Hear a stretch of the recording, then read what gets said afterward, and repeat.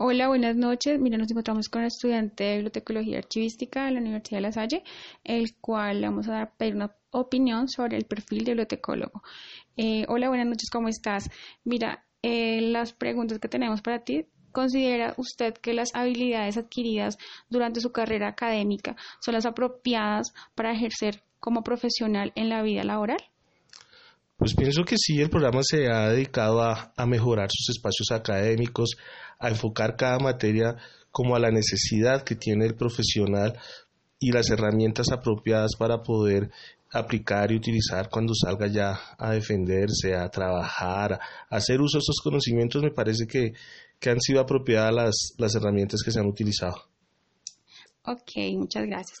Desde su posición como estudiante, ¿qué sugerencias haría en cuanto a la malla o metodología en la carrera?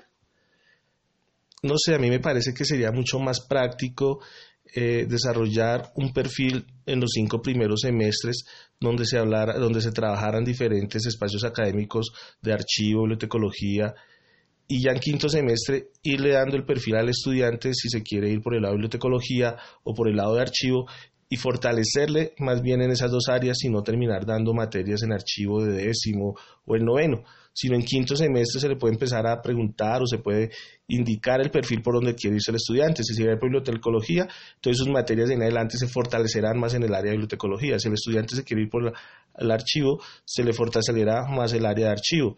Ya el tema de sistemas de información, pues es algo que se tendrá que manejar desde primero hasta décimo, por ser ya más apropiado para toda y complementario, ¿no?, a lo que es bibliotecología y archivo.